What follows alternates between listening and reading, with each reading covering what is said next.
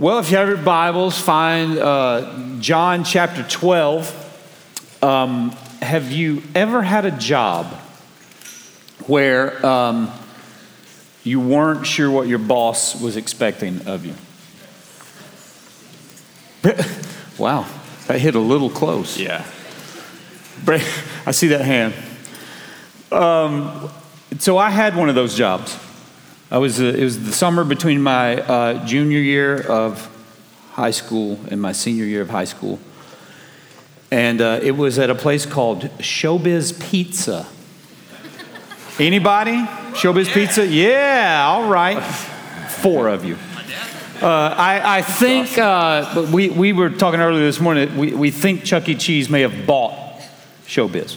Yeah, they're like Anyways, the same thing. This was it's basically the same thing. So this was in the 80s. Yeah, I'm that old. And so I got this job, and I get hired, and I'm in the kitchen, right? And they give me this, what I could best describe as like a 3-foot-long fork, right? It was just long fork. And the manager tells me, make sure the crust stays flat. That's the only instructions I get. So you put the pizza, like the pizza oven's like 2,000 degrees. It's so hot. And so they put the pizza in one end, it comes out the other end. So it comes out the other end. I'm looking at it, looks okay to me, right? It looks like pizza. What's it supposed to look like? Manager comes in and loses his mind. He's like, what are you doing? I told you to make sure the crust is flat. Well, like they had some places where the crust had like risen, right? And he was just out of his mind about this. Well, I didn't know this. There's a door on the side of the oven. You open, and what I was supposed to do was look inside the door, and when I saw the crust rising, take my 3-foot pitchfork and pop the bubble so it would stay flat.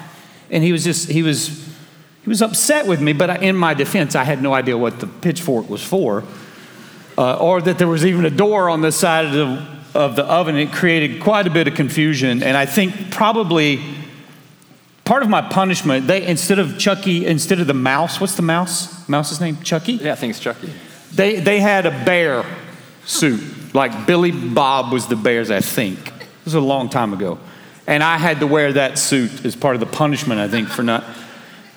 And because it was a new store, I had to wear it. It was like this, it was so hot. And that giant plastic head, and I had to stand on the street. Yeah, in that giant microwave oven head in the July heat and wave, and I like. So that was one place where I was. We should make a bet. Oh no! If the Patriots lose, you have to wear the suit again.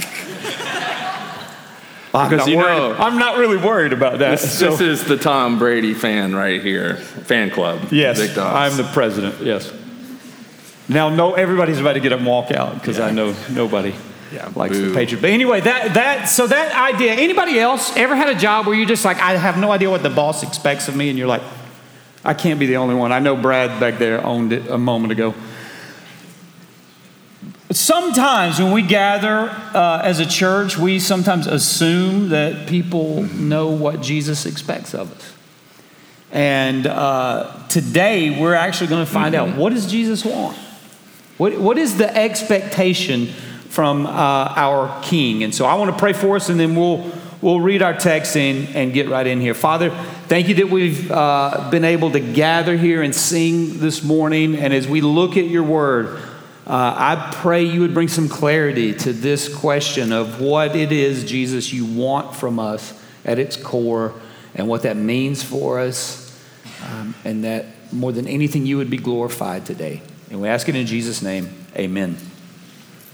Okay, John chapter 12, we got to the end of, not the end, but it was verse 20, 21, 22. We had picked up kind of in the middle of the story, if you will.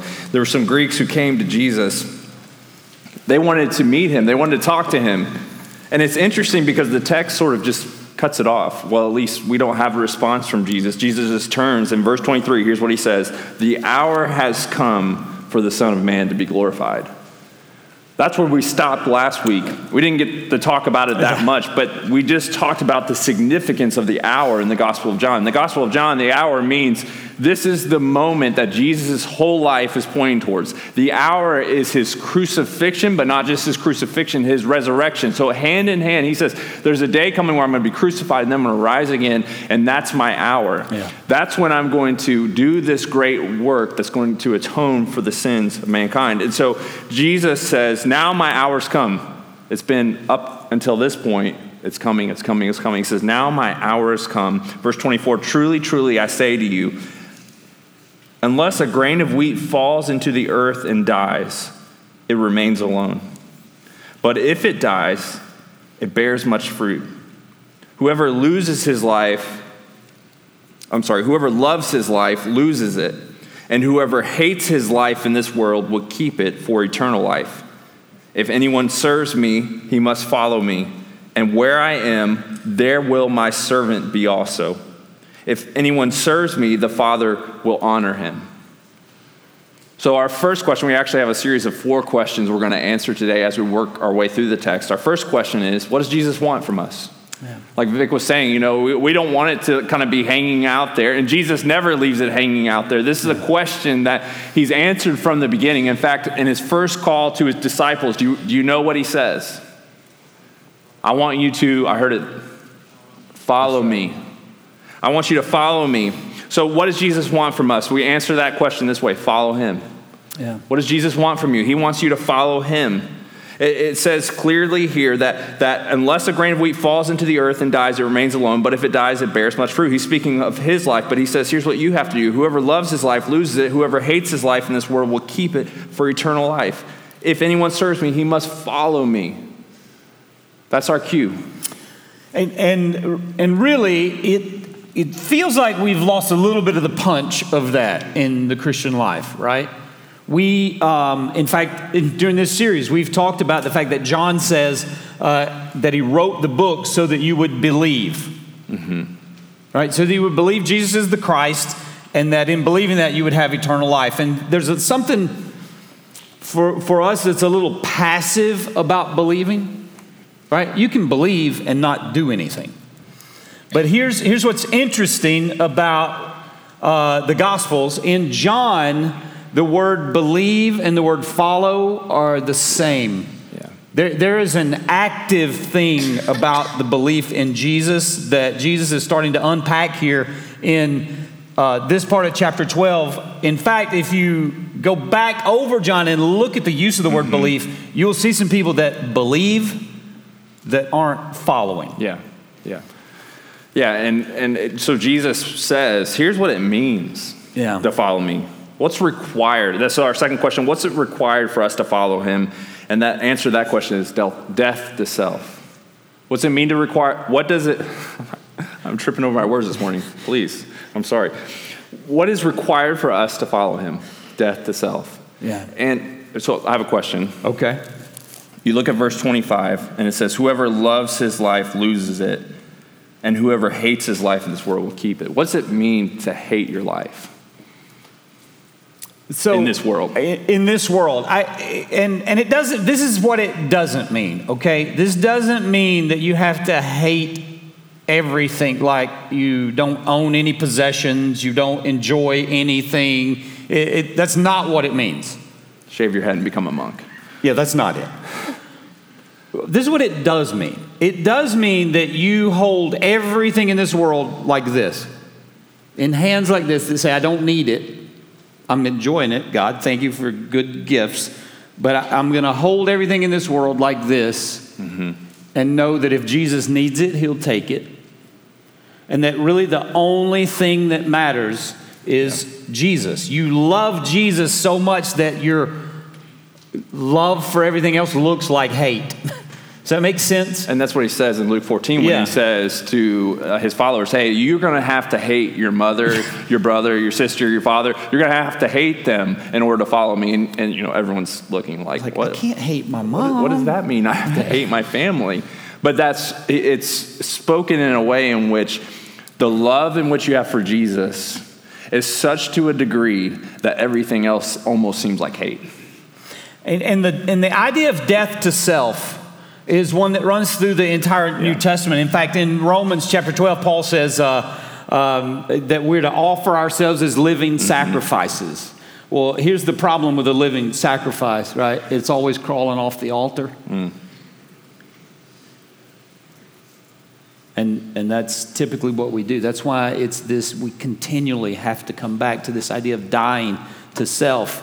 So Jesus lays that there, and let's look at some more verses here. Verse 27, now is my soul troubled. And what should I say? Father, save me from this hour, but for this purpose I've come to this hour. Father, glorify your name. I want to stop right there for just a second and think about this. In verse 27, now is my soul troubled.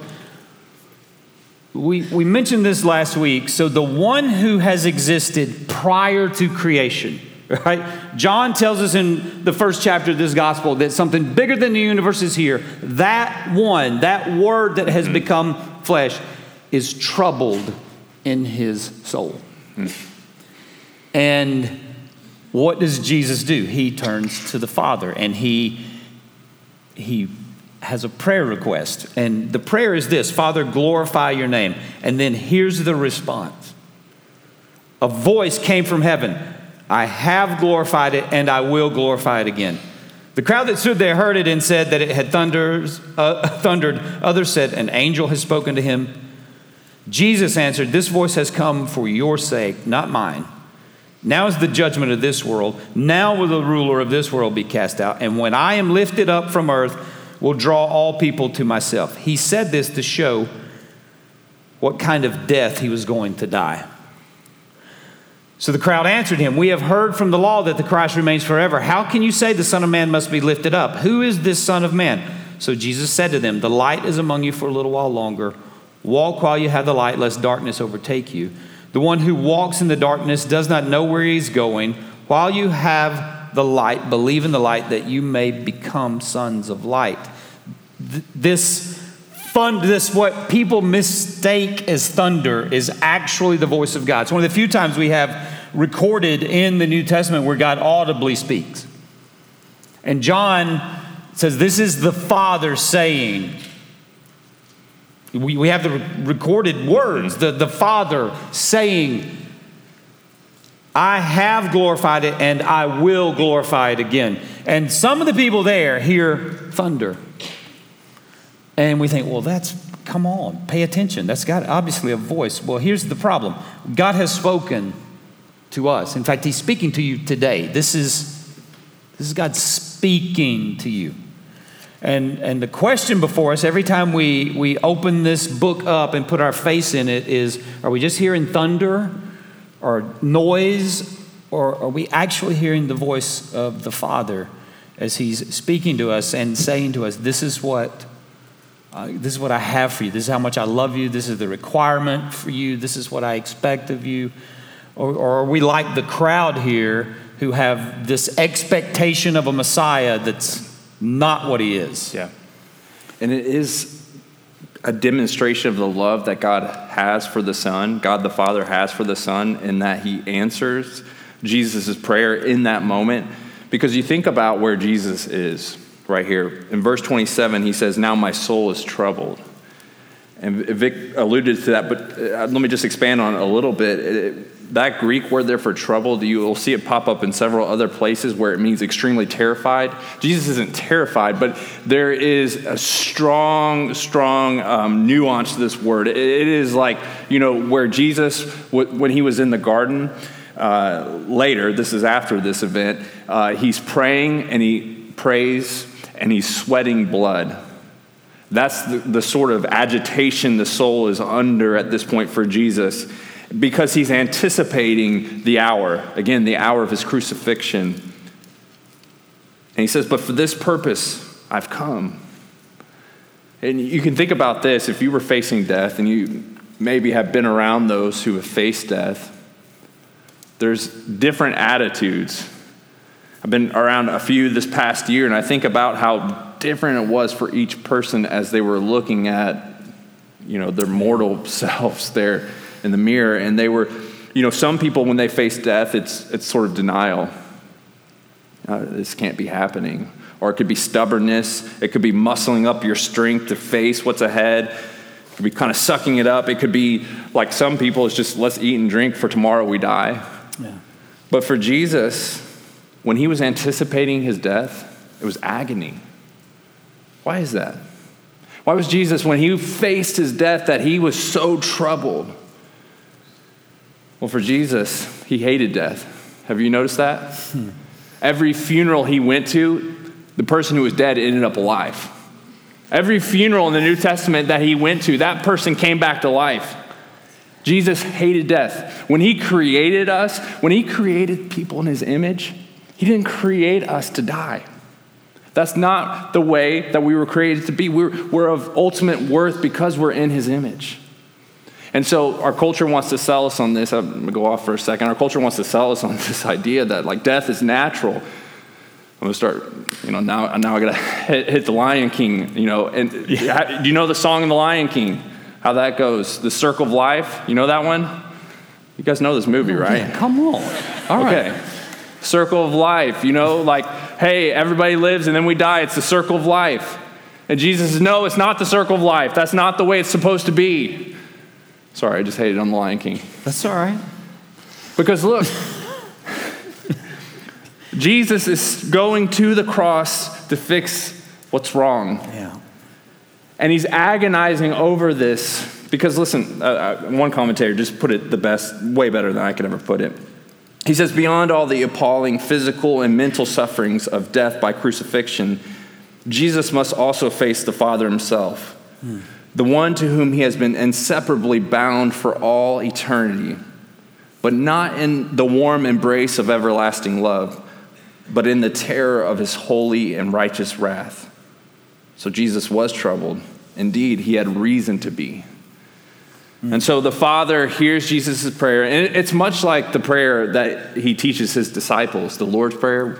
Remember how that starts? He says, hallowed be your name. He says, here, Father, glorify your name. May your name be high. May your name be what everyone hears and sees in my life. That's Jesus' prayer. This is what characterizes a life that says, not my will be done, but your will be done. That's what it looks like to hold up the Father's name like that. And it's interesting. So we've given you two questions so far. What does Jesus want? He wants us to follow him. What is the requirement for that? It is death to self. If we're going to live a life where we follow Jesus and glorify Jesus, we have to die to self. It's interesting that Jesus is showing us the pattern, right? He says to the Father, glorify yourself. How does he do that? Well, he answers that question. When I am lifted up from the earth. He's talking about the kind of death he will die there. And remember last week we talked about this idea that the people are looking for this military leader to come in on a war horse with a sword. And what Jesus is saying here is swords don't glorify the Father. Sacrificial love does.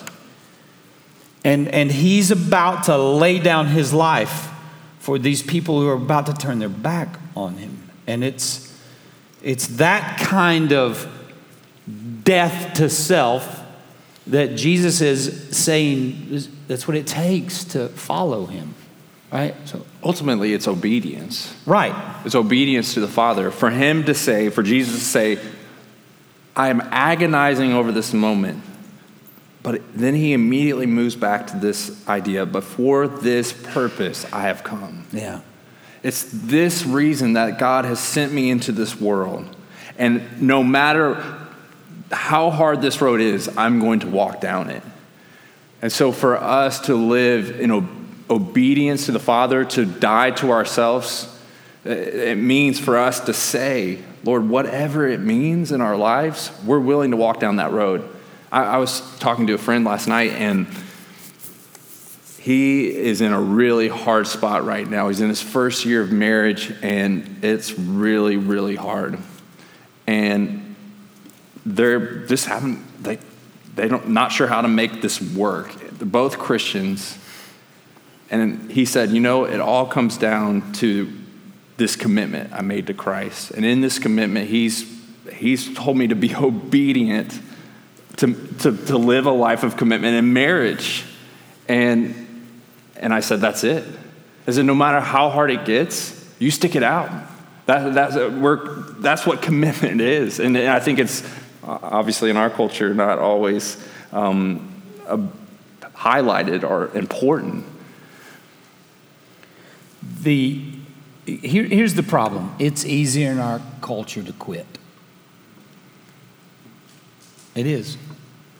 It's easy to quit. It's easy to not commit. It's easy to commit and then change your mind. And you all know that. You all live in it. You know, it's the maybe box on Facebook. Right? We laugh, but that's it. That exposes our heart as a culture and a people. If you don't know what I'm talking about, in Facebook, if you have a Facebook event where you invite people and there are 3 options: yes, I'm coming; no, I'm not; or maybe. Well, maybe is the worst. If you've ever done an event, that's the worst answer. Mm-hmm. But that's where we are, mm-hmm. right? And it's just easy for us to just say, yeah, maybe. And this idea of committing, of saying I'm gonna follow to the point of death, is just, it's hard. Mm-hmm. And so the requirement is death, and the way you know you are dying to self is obedience.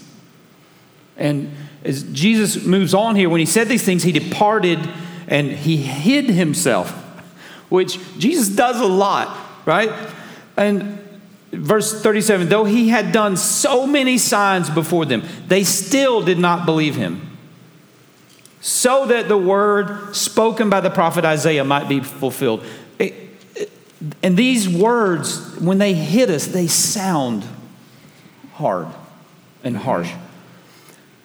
Lord, who has believed what he heard from us, and to whom has the arm of the Lord been revealed? Verse 39, therefore they could not believe. For again, Isaiah said, he has blinded their eyes and hardened their heart, lest they see with their eyes and understand with their heart and turn, and I would heal them. Wait, what? I thought Jesus wanted them to believe. And now John is telling us they can't believe because it sounds like God's hardened their heart. Well, Isaiah, if you go back and read Isaiah, the first quote is from Isaiah 53, it's verse 1. It follows Isaiah 52 with this description of the suffering servant, which is Jesus. And then the other one is a quote from Isaiah 6, where Isaiah has been called as a prophet to the nation of Israel, who, remember, God saved them. The Exodus is this story, right? It's God goes into his people who are captive, and he sends a redeemer, Moses, and they follow Moses, and God does, this is going to sound very familiar, by the way.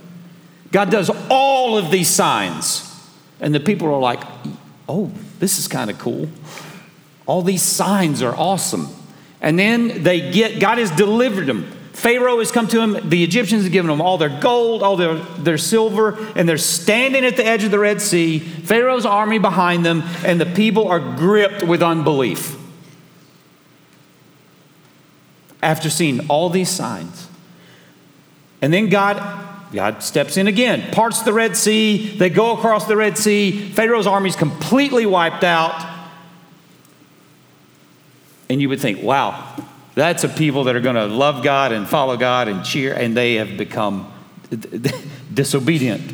They're grumbling. And that's the group of people Isaiah is speaking to. He's saying, Israel, they're not just grumbling, they've become Pharaoh. Mm-hmm. And there's a danger for you and I that we become Pharaoh.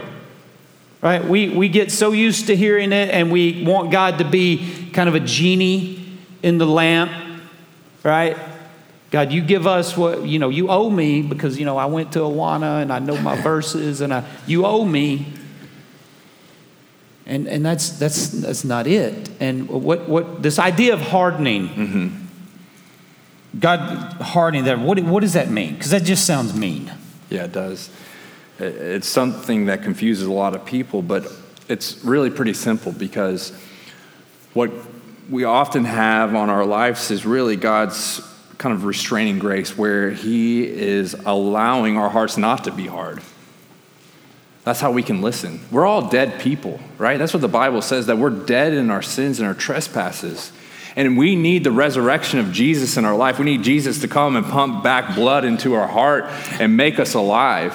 And so for dead people, we've got to have some intervention by Jesus. And sometimes what Jesus does is he says to certain people, he says, okay, if that's the way you want it, we're really going to get into this next week with Judas. Yeah. He says, okay, if that's the way you want it, you can have it your way. And that's the story of Romans chapter 1, if you want to read through that to give you a little more context of what that looks like. He says, in Romans 1, it says that he gives them over to their own way.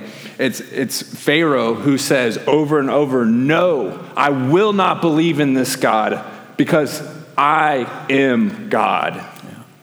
And God says, okay, if that's the way you want it, you can have it that way. And his heart was hard. And again, what Vic said, I pray this prayer over my children all the time. Lord, let their hearts be soft, because our hearts can become hard towards God. Just sometimes, through an event that happens in our life that we misunderstand, we can't figure it out. God, where are you? And it can happen 100 different ways. But we can be left on the other side of it saying, I don't know. I don't know if this God is worth it. I don't know if I can believe this.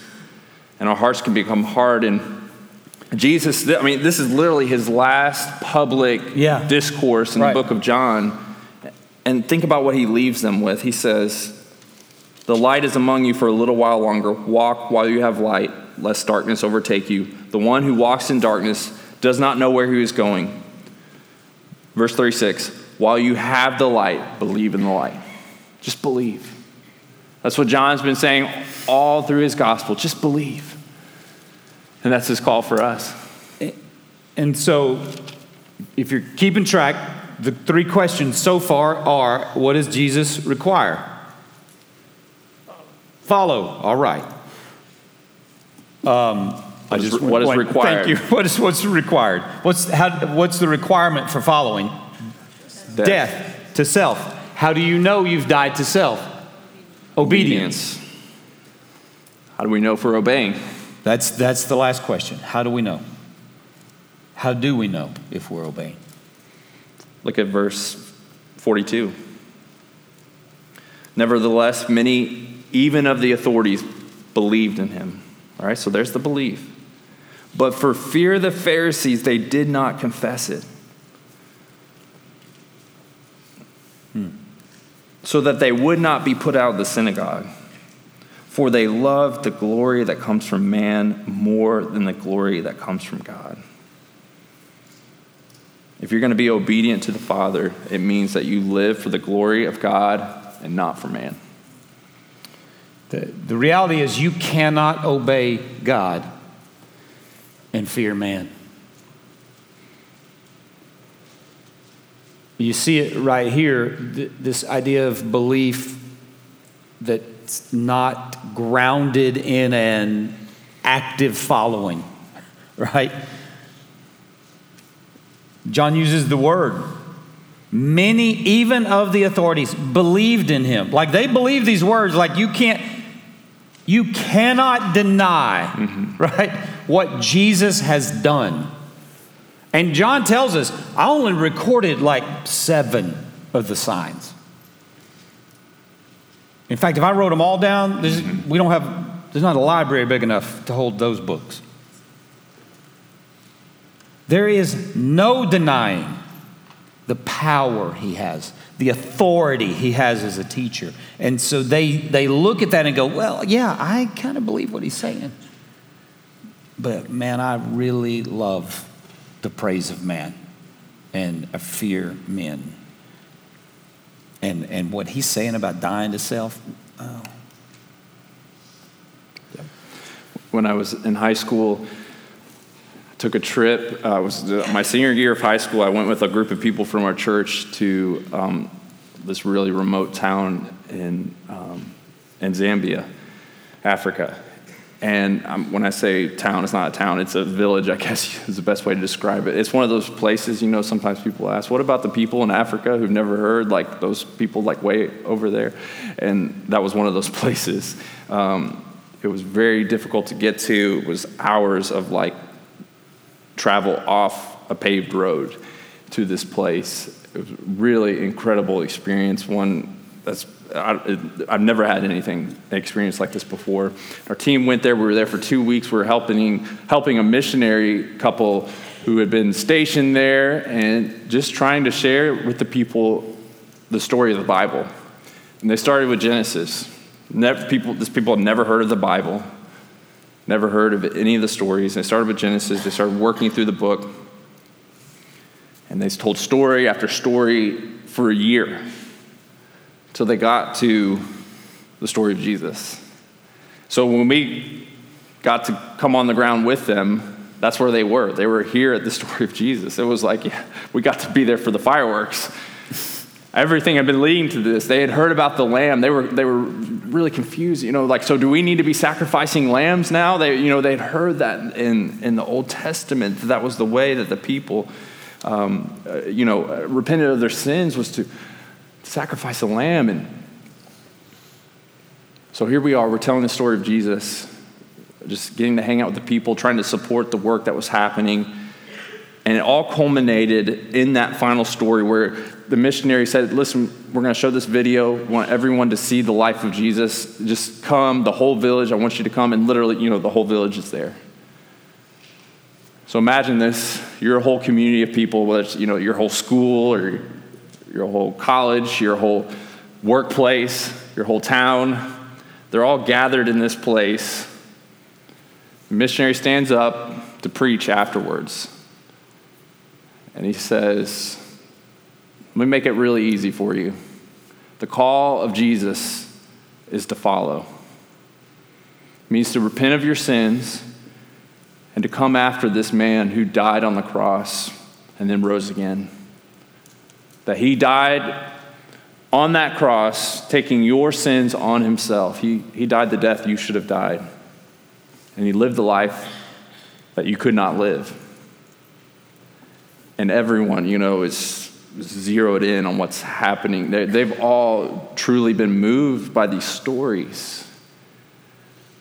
And then the missionary does something, where it kind of gets awkward for me. And he stands up, or he's been standing up. But he goes over to this side and he just starts drawing a line on the ground with his foot. And he works his way across. There's 100 or so people standing there. He works his way across and draws this line. And he says, that's the call that Jesus has for you, to come and to follow him. And if you're here, I'm gonna have you do that. And the missionary calls that out, and 2 or 3 people start walking across that line. Can you imagine, in front of your town, in front of your village, in front of your college, in front of your university, just to say, that's me. And it's probably the most biblical picture I've ever seen of truly to step out in front of everyone you know and do what Katie did this morning. To say, I'm following Jesus. When, in baptism, you go under the water. It's symbolic of your death. That you go into the water, you're buried, and then you come back out, and there's new life. And so these villagers, there wasn't a lot. It wasn't like one of those stories where everyone in the village came across and walked across the line, but there was this handful that walked across the line. They said, we want that Jesus. And we saw a couple ladies who came across the line, and when they did, they took off these bracelets they had on as they walked across. And afterwards, we were like, what was that? They walked across the line, and as they were walking across the line, they threw off the bracelets. And we said, what does that mean? Why were they doing that? And the missionary said, I didn't expect that. I didn't know that was coming. But those bracelets symbolize spirits that they worship, their ancestors. That was the worship that they had known their whole life. And they said in that moment what they were doing is they were renouncing the worship of anything else in their life in order to follow Jesus. So that's the call, the same call that's being made to us. Will you follow Jesus? Will you surrender everything in your life because he's worth it? Even if everyone in your village is looking, are you saying it's not about the glory of man, it's about the glory of God? I'm willing to die to self to follow him. Let's pray.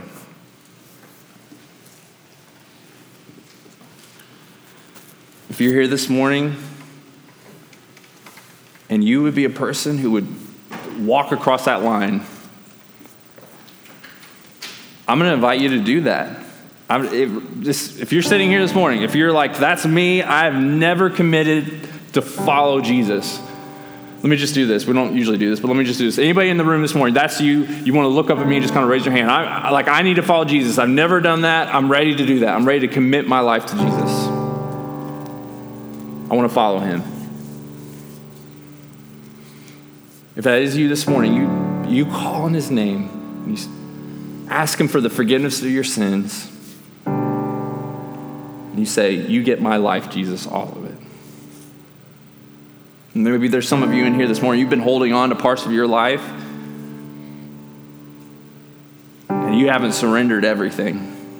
Jesus is saying you have to die to yourself. To follow me, you have to die to yourself, and you need to do that. You need to just say, Jesus, okay, here it is. Take this relationship. Take this thing I've held high in my life. Take this job. Take my future. I'm giving it to you.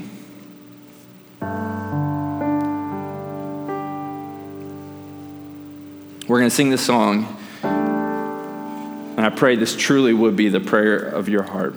Jesus, we commit our hearts and lives to you. May it be true that we surrender everything to follow you. And it's in your name we pray. Amen.